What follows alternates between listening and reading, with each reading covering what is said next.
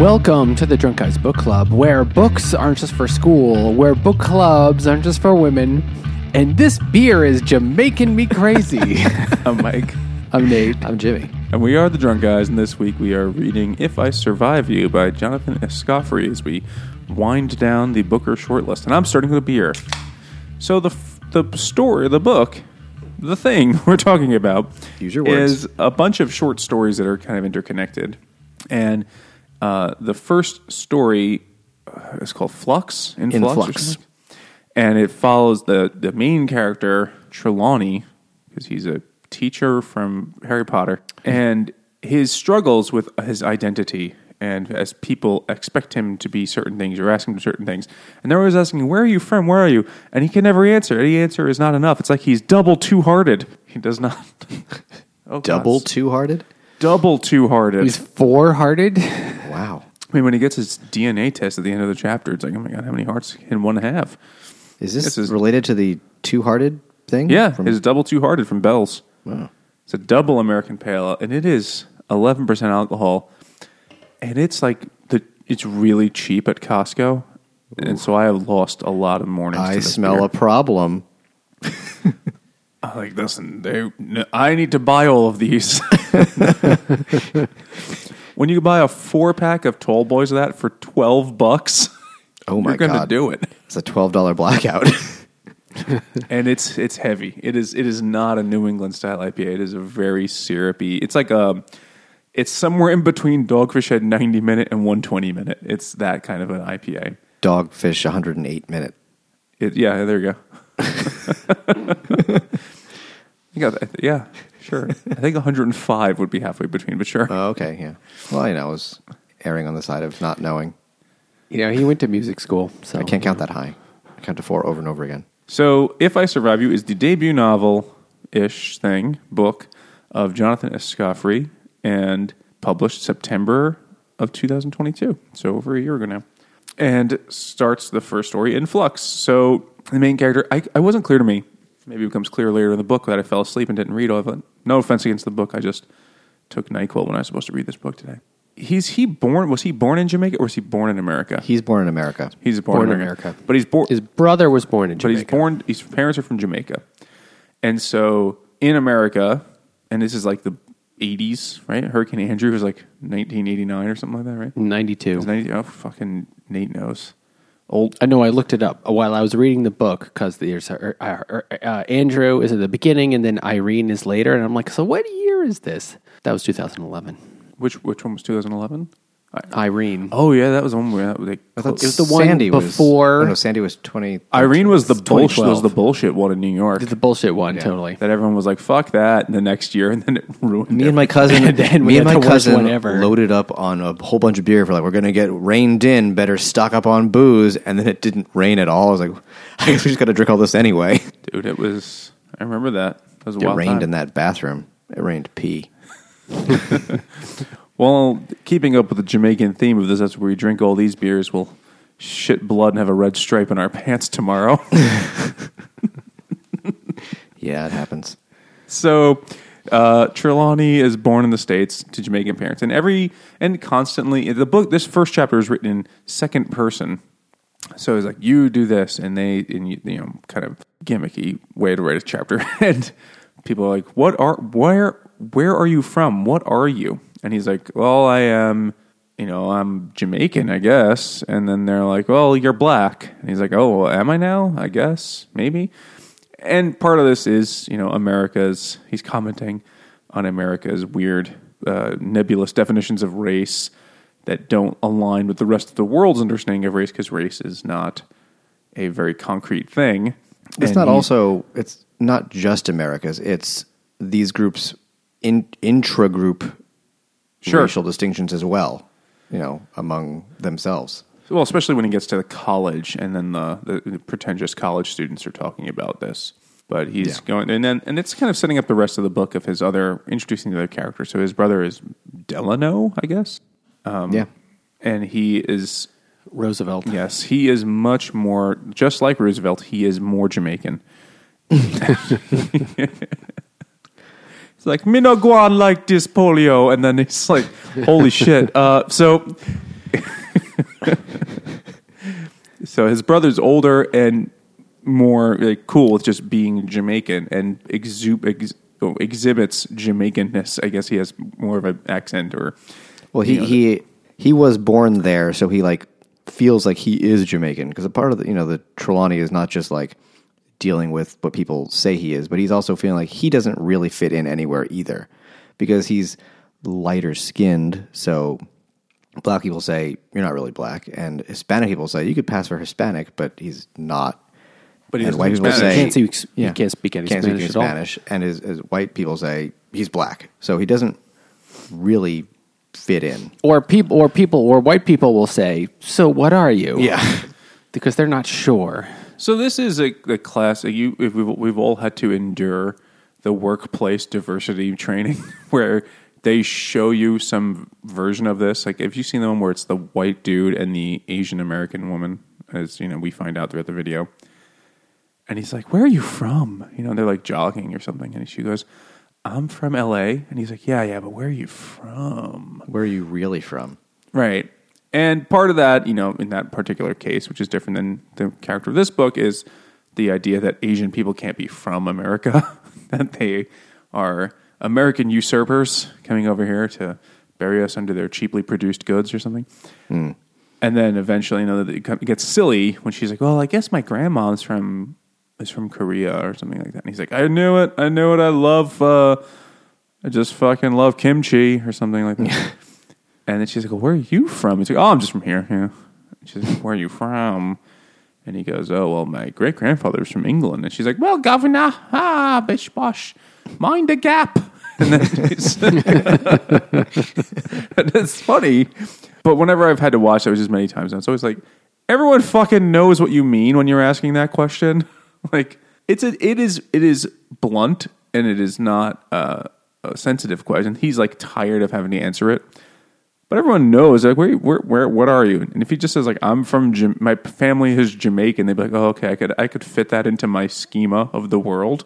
Mm. But he doesn't want to do that, and he's fatigued with answering that question and not just because he's fatigued of being asked it, but he doesn't have an answer that seems to always work. So sometimes he's more than fatigued. He's actually he gets quite angry at times. Sometimes you'd think he would feel like all the rage. This is called All the Rage, and it's from Abomination, and it is, I don't know what this is. Dry hopped Kolsch style ale, a collaboration with Imprint Beer Company. I don't know what Kolsch style would imply. It's not Kolsch. If it's not made in Cologne, Germany, it's a sparkling white, sparkling white Kolsch style lager. I heard someone say fascism isn't really fascism unless it's from the Fascia region of Italy. Otherwise, it's just aggressive authoritarianism. That's pretty funny. Or sparkling authoritarianism. It's sparkling. It was sparkling authoritarianism. Yes. This is actually pretty good. I say that surprisingly because Kolsch is usually pretty boring. It's like, oh, this tastes like beer. Wow, what a surprise. Nailed it. And I know, like, beer eugenicists are, like, all about that. Like, this Kolsch is a real Kolsch. But I don't want that. I don't really give a shit because I'm an uncultured fuck. But yeah, I like this. How strong is this? 62%. Oh, no. No, it's 5.8. This is how we manage to piss off everybody by being shitting on the books and then shitting on the beers. I'm okay with that. We're nailing it. I don't know why we get those angry messages sometimes. Give the people what they want. I don't know why we get all those 1-star ratings. Where the fuck are those from? So the book is set up where it's like every other chapter is Trelawney.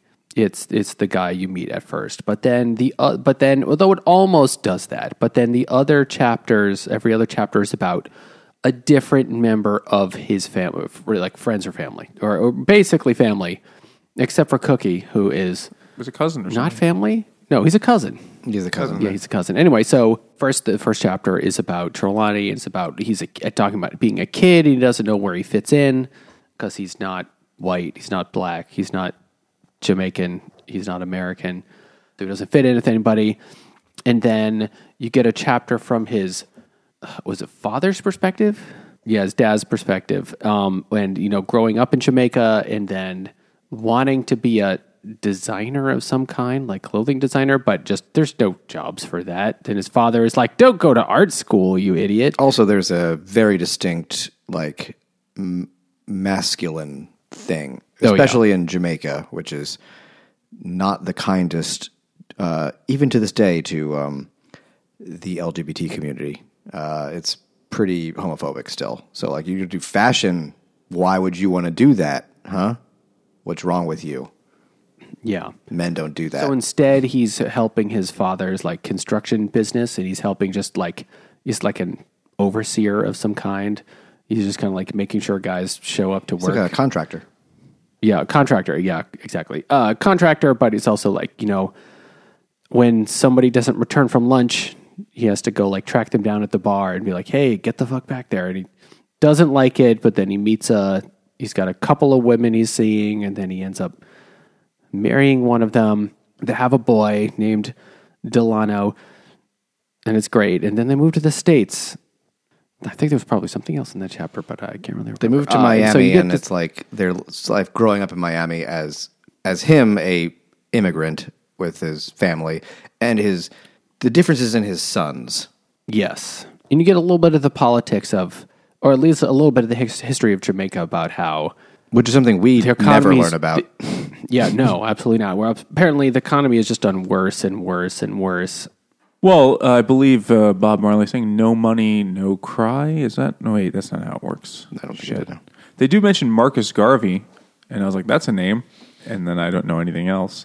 Marcus Garvey was I know he's like a Pan-Africanist, and yeah, but he was a Jamaican. He was in fact Jamaican, political activist. But they mentioned him specifically, and I was like, "Oh, that's a name. That's something I can cling to in this sea of shit. I have no idea what's happening right now." But apparently, Jamaica of the 60s and stuff. Well, when did Jamaica become an independent country? That'd only be the 60s, right? It probably wouldn't have been earlier than that. Jamaica was what? 62 is my guess. Oh no, I looked at the wrong thing. Jamaica Queens, 1962. Holy shit! I'm taking the rest of the episode off. It auto-corrected, or it auto-filled to, when was Jamaica emancipated? And I was like, 1868. It hasn't been independent that long. I was like, that's the wrong word. Okay. And so the next chapter is back to Trelawney. And Trelawney, when he goes to college to study English. And when he goes off to college, it's funny. So he, instead of going just to the college was in the first chapter. Yeah. That was the first chapter? Yeah. The next chapter is when he's very, very poor and doing weird stuff, and he has to go watch this rich people fuck for money. Wait, back to the college part. So he goes off to college in like the Midwest, in like Minnesota or something like that. Minnesota, Michigan, one of those states. He's with mostly white kids, white people, and a few people who aren't white. But don't you think, growing up in Miami and then like visiting Jamaica, that when he goes to college in Minnesota, that he's going to be really cold? Absolutely. Yeah, this is Really Cold by Radiant Pig. And this is a triple IPA that is 11% alcohol. Tastes like the temperature of my fridge. That is a weird sentence. What? It's not really cold. It's merely the ChatGPT temperature of wrote my that. fridge. Fairly cold. Mm-hmm. It's you can taste the booze. It is quite strong. But yeah, it's nice. But whoa, it is very Is it strong. radiant? It is. How's the pig know? Is that a Charlotte's Web reference? Radiant pig? Is it radiant one of the words? Oh, I've never read the book. We never did that, maybe. right? Never seen the movie? No. Yeah. No, I never did I actually. think it is. We should do that at some I'm surprised we classic book we could shit on. Into short. haven't. Yeah, radiant. I like that. That's my speed these days. He begins to feel radiant. Are you looking up? Is that a quote? Feel radiant. You never read it at all. I know the plot. Oh yeah, I it's just some pig, terrific and radiant. Oh shit! Wow. I guess Only it our is a Charlotte's Web 15th reference. Radiant Pig beer before we caught that reference. So in the second chapter, Sorry, in the third chapter, which is the second chapter about Trelawney, he is, this is when he's like now homeless, right? Because he came back from college and can't really get a job. And this is about him like living in his car. And the chapter, and then it's not, and then he's answers a Craigslist ad from a girl who's like, I want you to slap me. No black guys. And then and he answers it anyway because he's like, people aren't sure. Maybe I could do it. So he's like so desperate. It's like $40. I'll go do this. But she wanted to be slapped. Are you sure she wasn't saying no black eyes?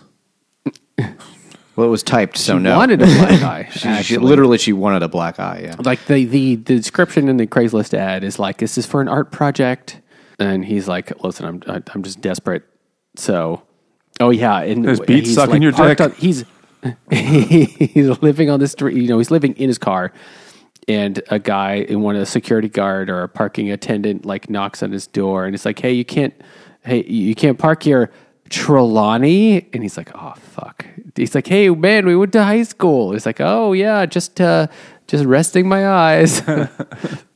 Anyway, so he goes to this girl's house and she's like, and he's like, well, okay, this is really weird. Are you just going to call the police? What is this for? It's like, no, I want you to hit me. And he's like, really? And at first he like can't do it. He's like, this is very strange. And he's like, okay, $80, but do it right now. It's like, okay, fine. And so he slaps her. And then she's like, do it again. And he does. And then he's like, now I'm going to hit you. He's like, first, let me get some food. And so he's like, wait, I need a minute. So he goes to the kitchen and he's like, this is like this is a big house, clearly a very wealthy person. And she's like, she had said earlier, like, oh, my parents are going to be home in half an hour or 45 minutes. So we have to do this now. But he's in her kitchen looking at all the things she has in her fridge. She's like, oh, and the cheeses. And then her parents get home and then they beat the shit out of him. This is a really weird chapter. After that one, I think this was foreshadowing. Oh yeah. It was there simply to be foreshadowing for the stuff that's going to happen at the end. And then the next chapter is about Delano. It's about them when they were kids and there was a hurricane in Miami. Oh yeah. So Hurricane Andrew happens, which was in 1992, and it rips the roof off, which can happen in hurricanes. And and so their home is like completely like unlivable. And so they have to go to get a shitty apartment in Fort Lauderdale. But the father and the older brother, so his father and older brother are like spending weekends like fixing it up. And Trelawney's miserable at the school in Fort Lauderdale. And he's like, and he keeps telling his teachers like, any week now, I won't be back. I'm going to be back in Miami. And then eventually the house is fixed, but the father takes Delano and they move back to the house in Miami, and Trelawney stays with his mom in Fort Lauderdale, and they're now a separated family. And he doesn't understand why. Yeah, because he's the young one. He's in Miami-Dade the school district, right? They specifically say that? Yeah. I think so. I know someone who taught there. And she was like, it was a fucking war zone. She was like, first year out of college, she got a job. First job out of college, got a job mid-year replacing a teacher who quit. Probably not a good sign. No. Not a good sign, no. And she herself would quit before the end of the school year. Oof. Because there's just like food fights and fist fights so horrendous in the cafeteria that the principal would come back like sopping wet with mashed potato. like the kind of shit you only see in an 80s movie, except it was 2018. This place is wild. Sounds like a good place to study. Yeah. And that's why he chose to study English. He's like, let me get something useful, an English degree. Well, this is when he's in high school. Right, yeah. Yeah. Well, he does take years off between high school and actually going to college. But he says that it's in the first chapter where he's dating women that are in their 30s. And he's like, they don't realize how old I am because... And he doesn't say it, but he means because it don't crack. And because he's a black... Because he's in fucking middle of nowhere. They've never seen more than one black guy before. But he says black guys don't develop laugh lines or frown lines or something right away, so they can't tell how old he is. But the only other black people he sees are the ones that work at the bars. I wrote, next one is Splashdown, and it's about Cousin Kukey lobstering with his long-lost dad. Right. No segue necessary. Yeah, I mean, like the stories are all connected by these are different members of the family, but it's mostly Trelawney. And yeah, this one is an interesting story, but it's definitely the most disconnected because he's like their cousin they hang out with in the summer sometimes, and he, has a dad he hasn't seen since he was a little kid, and then one day he's like, your mom's like, you're gonna go see your dad for a while because the dad is like back in the picture. He's like he wants to get to know his son, and he just doesn't know how to go lobstering, which is his trade. But it eventually becomes apparent that eventually, or maybe always, he's not really sure. His dad is also doing some light drug dealing and coke smuggling, and then his dad knocks up the girl he was gonna bang, and he disappears. And he doesn't like that, and it's an interesting little story, but it doesn't feel as connected as the rest of them. No. And then the next chapter is again about Trelawney, and this is where he's the assistant manager, property manager at a senior public housing. Yeah, senior public housing. It's not an assisted living facility. It's actually apartments, but it is mostly for the elderly. Mostly quite poor, and so his job is to essentially not only get people to pay their rent, but also look for ways to raise people's rent by finding out that they actually have a job on the side, or finding out that they actually have that they actually can't take care of themselves, and then they get evicted. So that because part of the rental agreement is that you can't be a complete invalid, so that's a reason to kick you out. Which just sounds horrifying, but anyway, and this whole chapter is about trying to track down this one guy that lives there who walks really fast. I forget his name. But just this is the job he could get, and it still only pays $8 an hour. Also because he graduates college basically around the time of the recession. Yes. So he tries to go back home to live with his parents, but his mom her house has been foreclosed. Well, she decided to go back to Jamaica. Well, because she had, and they teased it earlier, she had an adjustable rate mortgage. And I remember reading that as someone who just recently bought a house. And I'm like, ooh, that's bad. Don't do those. Those are They don't adjust it down ever. Yeah, they really never do. That's not going to go well for you. So her house has been foreclosed on. And so he's like, oh, I can't live. Because he says to the mom, I'm coming home after graduation. She goes, I'm also going home after graduation. He's like, but you are home. She's like, no. He's working at this old folks public housing home, and he hates it, especially as someone who is, as you learn in college, very much about the class struggle and, anti-capitalist to whatever extent. And the only job he can get is capitalist badgering old people to raise their rent to the point where they can't afford it and get evicted. But he does it because he has to survive. Because that's the best job he can get, but it's still so little, he's still living in his car. Yeah, and he is... it's not even enough. He's eating the food out of dead people's fridges. His own home. Yeah, a guy kills himself, jumps off of his balcony and dies, and he's like, I have the key. I went in and ate food out of his fridge that night. And then it's not like Russian that was evidence. Exactly. And then a Russian lady tries to seduce him to get on the wait list. To skip the wait list.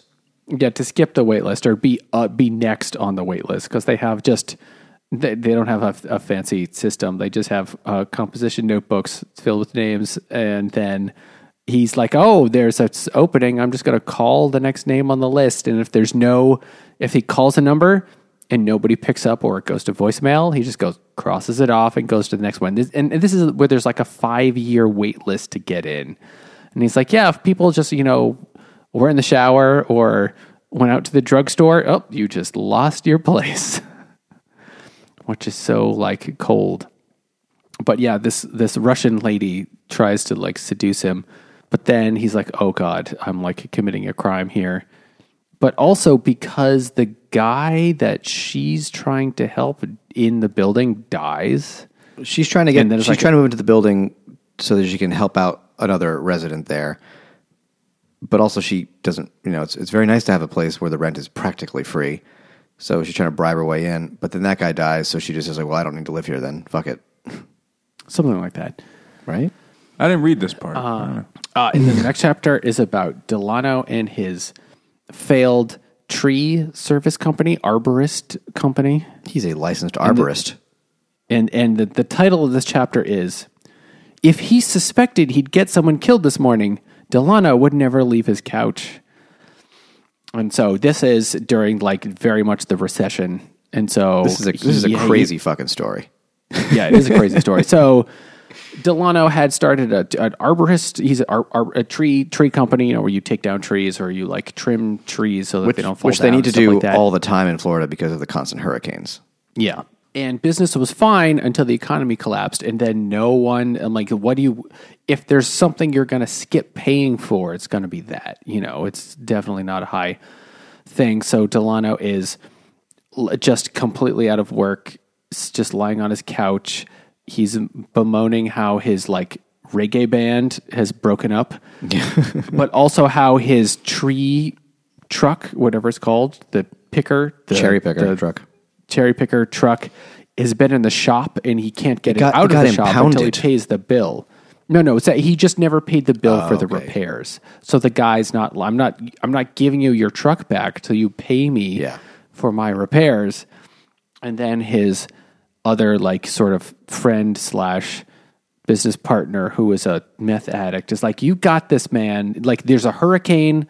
It's literally the day before Hurricane Irene is going to hit Florida. So it's like, people are going to want their trees, trimmed now. Today is the day we can do it. And we could go and get this contract with some lady. And he's like, fine. So he goes over to the mechanic shop. And the guy's like, you finally have my fucking money? He's like, yeah. So he goes over. The guy's like, you fucking piece of shit. At least you need to owe me my money. It's like, oh, I forgot to tell you, I need the truck so I can go earn the money and then I'll pay you. And the guy's like, yeah, you fucking piece of shit. So instead he steals the truck. As the guy is shooting at him. Yeah, well, the guy shooting him with a gun drives out of the gates, literally, because it's a giant, huge truck. He's just, crashing through other things, and it gets out. And then they go and finally have the truck, and they go do the job. Well, the friend whose business partner isn't the meth addict. The meth addict is the guy who they used to work with, but he was too much of a druggie. Right. And he's the only guy around that can do this job short notice, because he's the guy who goes up in the bucket and cuts the trees. But they took the truck in to get fixed because last time Delano was up in the bucket trimming the stuff, it freaked out. And it malfunctioned. Yeah, nearly and tossed him out. And he was, and it's, fucking 20 feet in the air. It'll kill you. So they go and they get the meth guy is like, all right, get up there. And it turns out the guy didn't actually fix the truck. So instead, it freaks out and throws the guy from it and just splatters him everywhere. It's the most Florida story I've ever heard, honestly. Yeah. And then there's the last story after that one. I mean, there's a little bit more. So Trelawney is a high school teacher now. He finally finished his teaching license. In the last story, there's one more story after that one. Oh yeah, it comes after that. So Trelawney becomes a high school teacher and is now able to afford rent. So he actually moves in with his brother to his old house in Miami. So he and his brother are living there. But Trelawney is now paying the mortgage, which is actually not a mortgage. It's actually paying it to their father. Well, and his father thinks is it's actually, a mortgage. Yeah, he thinks it's a mortgage. He later finds out at the end from his mom. It's like, oh, these are just all the fines your father had to pay. The mortgage, it was a 15-year mortgage, and we bought it 30 years ago. There isn't a mortgage anymore. You find out from the mom later in the book. But then the father is like, I want to sell you the house. I want to sell the house for $11,000. It's the whole house. But Trelawney, of course, has no money. And the house like, is in trash shape. Like the foundation is garbage. It's sinking. And they live by Mount Trashmore. And it just smells so terrible. But still, Trelawney, for like reasons of pride, is like, no, I want the house. I was kicked out of this house essentially when I was a kid. I want it back. And the brother is like, no, I want it, because the brother has like 2 kids that go and they're living with their mom. She and took like, the kids and abandoned him and moved to California or some shit. Yeah, so he's like, if I get the house, I can get them back. And so the brother has this, the older brother, Delano, has this dream to like win a giant battle of the bands and win $100,000. Because he used to have a semi-successful like reggae cover band that played shit in bars, and they broke up because he wanted to keep doing the stuff people want, but the band was like, no, we got to do originals, blah blah blah. Because the singer wanted to do originals, and then the Nobody wants original reggae songs, which is why they got fired, and then the band broke up. But he wants to put the band back together to win this battle of the bands, and he also wants to kick Trelawney out of the house, and Trelawney wants to kick him out of the house because they don't really get along, and it is basically a decrepit, rundown place. So Trelawney has a week or like just a couple days to come up with $11,000, which is not very much money for a house, but it's a lot of money to just come up with if you have no money. Yeah. So he answers an ad on Craigslist. See, that's what I said about foreshadowing before. Yeah. It was just a woman says, we're looking for a black guy just to watch. And he's like, okay, how bad could it be? And so he does. He shows. So first he meets the person. So it's a woman named Morgan, who is, and she's like, yeah, my husband, he just wants this black guy to watch. And she's worried he's not black enough. Yeah, because he's like, oh, okay, you'll be fine. And he thinks it's weird, so he shows up to the like super expensive like gated community. You know, like he gets in the gate, and he has the valet parks his 1988 truck, Dodge whatever Raider or something, like a car I'd never heard of. No, and then he goes up to the apartment, and then he just like watches, and he's like, okay, and he made like $300 or $400. But they're also like, oh, couldn't you wear like a hoodie? You know, dress blacker. Couldn't you? Yeah, essentially, couldn't you be more black? Could you be scarier? And then the next day, he's like doing, he's just out, living his life, and he gets a text like, oh, could you come over now? And he's like, this is kind of short notice. Also, he wasn't like that into it before because it was like really weird. And then he says, for $11,000, I'll drop what I'm doing right now and come over. It's like, deal.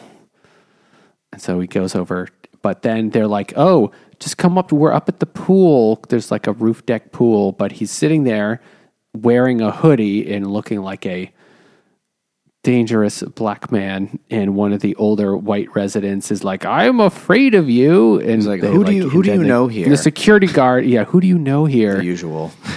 And he's like, oh, I know them. Like, I don't know who they are. And gets the security guard to throw him out. But before they throw him out, the couple find him, and they're like, no, he's with us. Don't you know who he is? And they're like, no, what do you mean? He's like, and they like imply that he's some sort of famous, probably rapper, and they're offended that these people didn't know. And the boss lady's like, oh, I'm so sorry, sir. I was unaware. And then they make him watch them bang again. Or they're not even banging. He's watching them like choke each other and jacket. Yeah, but so at the very end of that chapter, Morgan is like, here, you take the tie. And it's like, he chokes him. Like, so Trelawney chokes the husband. While the dude, jacks off and goes down on his wife or some weird shit like that. Yeah. Yeah. And in the end, he's like, come to because the guy is like it's a banker. He's a banker, and he's like, all right, come to the bank and we'll talk about your money. And he's like, I'm not going to give you $11,000. So meanwhile, he's gotten a call from his girlfriend, and his girlfriend who lives at the house with them, and he's like, all our stuff is out in the lawn. Your brother has kicked us out. All our belongings are out on the front lawn. It's like, oh, I'll take care of this. Tries to get in. So let me just choke this guy for a few more minutes. Tries to get in. Tries to get in his home, like his house. You can't get in because they're having band practice. Like, no, you can't get. You can't get an early peek or early view or something like that. So he like sleeps in his bed out on the lawn and is like covered in bugs, in the morning. Goes to the bank and the guy's not there, and the assistant is like, "We're not giving you a loan. You have terrible credit." It's like, no. This was a deal. Call your manager. He's not there. Calls Morgan, and Morgan's like, "No, what? Look, let's talk about it." It's like I had a big fight, and so he goes over and sees Morgan, and Morgan's like, "Maybe we can have a little deal." And he's like, she brings out a bottle of tequila, and then he's like, "Maybe we can." It's like, just until the battle of the band starts. So he goes out after a couple of tequilas. Well, this is his like fever dream about. He's like, he knew his life is falling apart. It's like, I could see the whole future of what was going to happen. And he says what's going to happen. It gets weird. Not all of the book, but a good part of the book is actually kind of written in second person. Like, you do this and you do that, and you like one. I'm just looking at a random chapter. It's actually a lot of it is in third person, but like sections kind of start in second person. Like, well, he never says Trelawney did this. The Trelawney parts are always second person. You won't buy your father's house, you decide. But in the week following his proposition, you find yourself probing the possibility with others. You ask your brother. You don't actually say. So it's kind of in second person anyway, except for this very final part of this very last chapter where it's in, like, I don't know what tense it is. The future present subjunctive past. Probably pluperfect. It's whatever the future version of pluperfect is. Plu future. And in his fever dream, he imagines going to the Battle of the Bands where his brother is playing, going up on stage and just punching his brother in the face while he's playing, and then getting arrested by security and then the police, and he's taken to jail, and then he calls his father to bail him out, and because his father is like, doesn't like him, he's never liked him, but his father comes and bails him out, and then in the very, very last line, so basically he says, "Forgive yourselves." So he basically says, like, finally his father comes and bails him out, and his father is like, "What happened?" And he's like, "You know what? Yeah, I guess I could finally say, I'm sorry and thank you, and like, forgive yourselves for everything that happened." And in his like futuristic possible mind, he comes to some sort of conclusion, I guess, some sort of like closure, reconciliation with his father. But yet he doesn't, because it's hypothetical. Yes. And then it's boom, the end. It's the end of the book. Yeah. Gets a little weird at the end there. So, I don't know. What'd you think? I actually like this one a lot. Yeah, I did too. As far as like an enjoyable read, it was an way more enjoyable read. than the others. It was not a slog. No, like it after was like, fucking this is kind of fun. This is like our 10th or 11th Booker list thing, and it's like so many like art books, and it's just like, oh, thank God, like a book that's just like you can read it, and it's got a lot of issues, and it's not like it got problem issues. I mean, it got political it deals issues with issues, but it doesn't detract from the storytelling, which is, I thought, very good. And it's not as, maybe not as highbrow. I did see one Goodreads review where it's like, there's a little too much quote unquote lingo in this book for me, because they're like, they speak chapter. There was a chapter in patois where it's like, oh, okay. So I read part of it, and then because I really needed to hurry and finish it, I got the audiobook. But the chapter, that's not going to make it easier. I was going back and forth. The chapter from the father in patois perspective, I could not understand. Or more like, because I listened to everything at 1.5 x speed or 2x speed, I could not understand it. For that, I had to go back to 1.0 speed. I went back to 1.0 speed, and then I could understand it fine. If you read it, but it's like first I was like, what is this? Oh my God. I was was very confused. Yeah. But when I'm back to 1x speed, there's nothing wrong with the audiobook. It's my listening habits that was like, whoa, that is crazy. No, I mean, if you like read it, it's under. There's certainly parts where like I don't know these words, but it's largely understandable. You get what it's not like a foreign language. It's a dialect, I guess. I don't really know. But the dude, Jeffrey Escoffery, this is not an autobiography by any means, but it is autobiographical in that he is a child of Jamaican immigrants. And so I imagine the issues he deals with are not issues he hadn't dealt with in real life. I don't think that crazy shit happened, but he was like a guy who grew up in Miami and went to school in the Midwest. So the book is described as like a series of short stories, connected short stories. I think that is wrong. I don't think that's true at all. It's like a story with interludes. I think it is. Okay, when you describe it as a series of interconnected short stories, it sounds like Visit from the Goon Squad by Jennifer Egan. Yeah. That's what I was imagining it was going to be like, a book we did fairly recently. This is way more connected because Trelawney is every other chapter. So Trelawney is half the chapters of one main character and then other sort of like side chapters about other characters. And if you've read any, Game of Thrones, when there are like 10 main point of view characters where you get chapters from, this is nothing.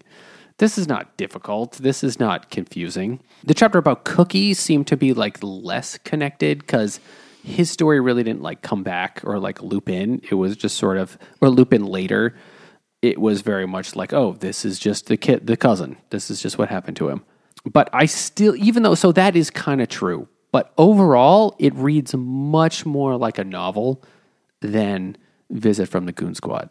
Yeah, it was definitely way more connected than just like people that are in each other's stories. Ha ha ha.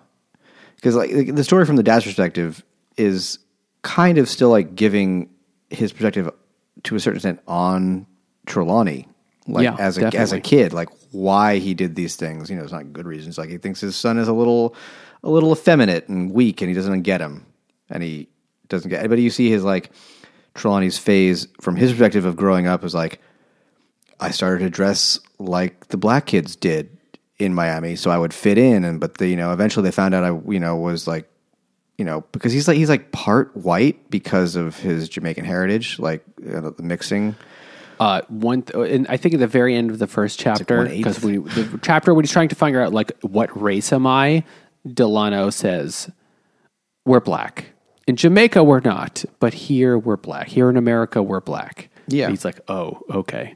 Yeah, so when he's growing up, he's like trying to fit in and like dressing the way the black kids did in his school and talking the way they did. And his dad sees this and he's like, why is he doing this? It's so stupid, because he doesn't get it.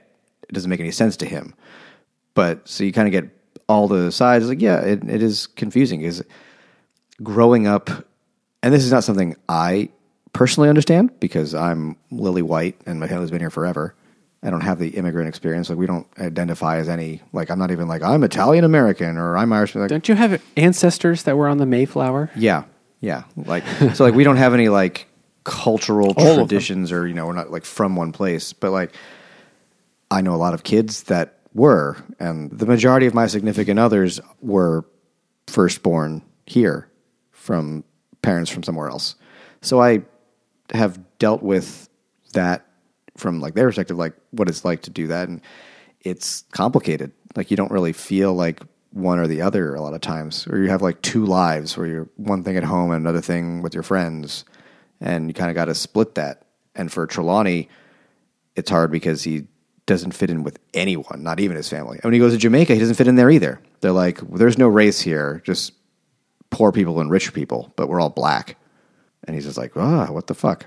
So he doesn't fit in with his supposed heritage, his own family, the people where he fits in, sociologically in terms of like his beliefs of the world, liberal arts college, fancy people, but he's still the only black guy in town. He's still an oddity. And then when he gets out into the world, he's, just trying to survive. And to survive, he has to do shit he hates, like run down old people for cash and pretend to be a scary black guy for a rich white couple to get their, dicks off. So it's like, but, he doesn't feel necessarily black either. but to them, he's black. He doesn't ever get to define himself, I think it would be. He's always someone else's definition of what he is. If I was to make up a term paper about this. No, I think that's 100% the point, especially that first story. So the book is written in a kind of experiment. It's written in an experimental way in a couple of ways. One is the use of second person, and the other is the different, what you would, maybe they described as short stories, but I actually disagree about that, but just not quite like a regular novel, but a different just point of view chapter from a different character that from the family. It's a little bit different. God. Maybe it's like his race. It's not one or the other. It's something in between, and we can't really figure it out. It's different things to different people. It's not impossible. I don't think he was intended, but you could see it that way. In Jamaica, this is a novel. So it's written in a different way, and it is definitely about a important social issue, which is race in America. And so by both of those metrics, I can see how it might have made the Booker shortlist. It's way more easy to read, though. Way more just like readable and fun than every other book on the shortlist. I was surprised. Or on the, It has less pretension to be highbrow. I mean, I'm sure he's saying something, but it's not snooty. It's like funny. It was actually like quite funny. Like it was. I actually enjoyed reading this fucking book, which it's been a while since we started doing this goddamn list. You think those enslaved Africans had it bad? We had to read all these books. Didn't even read all of them. Terrible. Think about our pain. Someone needs to speak for the white men. The white men who had to read these books. With book podcasts. We're an oppressed minority. So anyway, I actually really liked it. I don't think it's going to win. It's not pretentious enough. I think Prophet Song is going to win, but it was actually, of all the books where I might like recommend to somebody, of all the books on the short list that I'm like, would I just recommend it to somebody? Yeah, I'd recommend this. I think this is like my favorite, or it's a toss up between this and All the Little Bird Hearts for like the books I actually like enjoyed. I think I enjoyed this more, but I thought these two are the best ones. I don't think this is going to win though, because it's not artsy-fartsy enough. I know it's no official part of their mandate as judges, but wasn't it only like 2016 or something like that? The Jamaican author won A Brief History in 7 Killings or something like that. Yeah, I have no idea. Which is like all in patois. Oh, okay. I feel like, but this is an American Jamaican. It is. I know they're not the same at all. No. They're not, but they're kind of similar in a very broad way that I wouldn't be surprised if they were like, that kind of thing just won. How could this win again? Even though that book's totally different. It's a different set of judges. It's true. But I wonder, I wonder if one of the things they do as judges is look at what won in the past couple of years. They must, right? They have to kind of. It's impossible to be independent, like completely independent. Like even if you say like I'm not going to let those things affect me, you cannot be objective and just judge in a vacuum. They have to take that into account. The only way they could judge purely objectively would be if they got copies of the book that didn't tell you the author's name, have no picture on the jacket, and they can't find out who wrote it, but all those details creep into their assessments. I think the only way you could be objective is if you picked a person who had never read a book before, and then they judged. None of these are good to start with. That would be the worst person to be a judge for a literary. Well, based on this, what's the shortest? Based on this short list, they must have done something like that. I don't know. The picture book wins. I'm really loving this book about the Lorax. Is that how you say it? This is. I don't know. He seems a bit like a fucking commie to me. Sounds French. Lorax. There's a gym in my town that I drive past and don't even look at because it disgusts me. But it's LA Fitness, and I just call it La Fitness every time. I had a friend of mine. She was from the South, and she's like, we're around the city, and she's like, "Oh, I'm good at food. I'm gonna go to Pret-A-Manger." I was like, "What? Pret-A-Manger? What the fuck are you saying to me? The fucking place right there, Pret-A-Manger." It's like, "Are you trying to say Pret-A-Manger?" I was like, I guess so. I don't know. Pretamanger. I guess if you never heard it said out loud, it'd be like, yeah, that's what it says. It's where Jesus was born. He was born in a pretamanger. Yeah. It was good enough for our Lord. He was ready for that manger. Yeah, I don't think this. I still think Prophet Song's going to win, but this was the most accessible of the books. I think It was absolutely except the most for the accessible. Patois. So I wouldn't be if this won. I'd be like, that's fine. I would be. I don't think I would be shocked if it won. And I'm saying as someone that liked it the most. Well, Well- we'll find out. Tell us what you thought. Send us an email to drunkguysbookclub@gmail.com. Follow us on Twitter, DrunkGuysBC, Or go to Facebook and Instagram at Drunk Guys Book Club. and we forgot to mention the Patreon again. I think That's fine. We go to patreon.com. We're so good at this. Podcast. You know, we have enough money. It's fine. Don't go there. It's fine. It's not fine. Please go there. Please give us all your money. Or leave us a review. We'd like that too. And go to Goodreads and give us all your money on Goodreads too. Just type Goodreads onto an envelope and put a wad of cash into it and send it in the mail. They'll know where to send it to. We have a deal with the post office. Can only go one place. And check out the Hopped Up Network, a network of independent beer podcasters. And thanks for listening.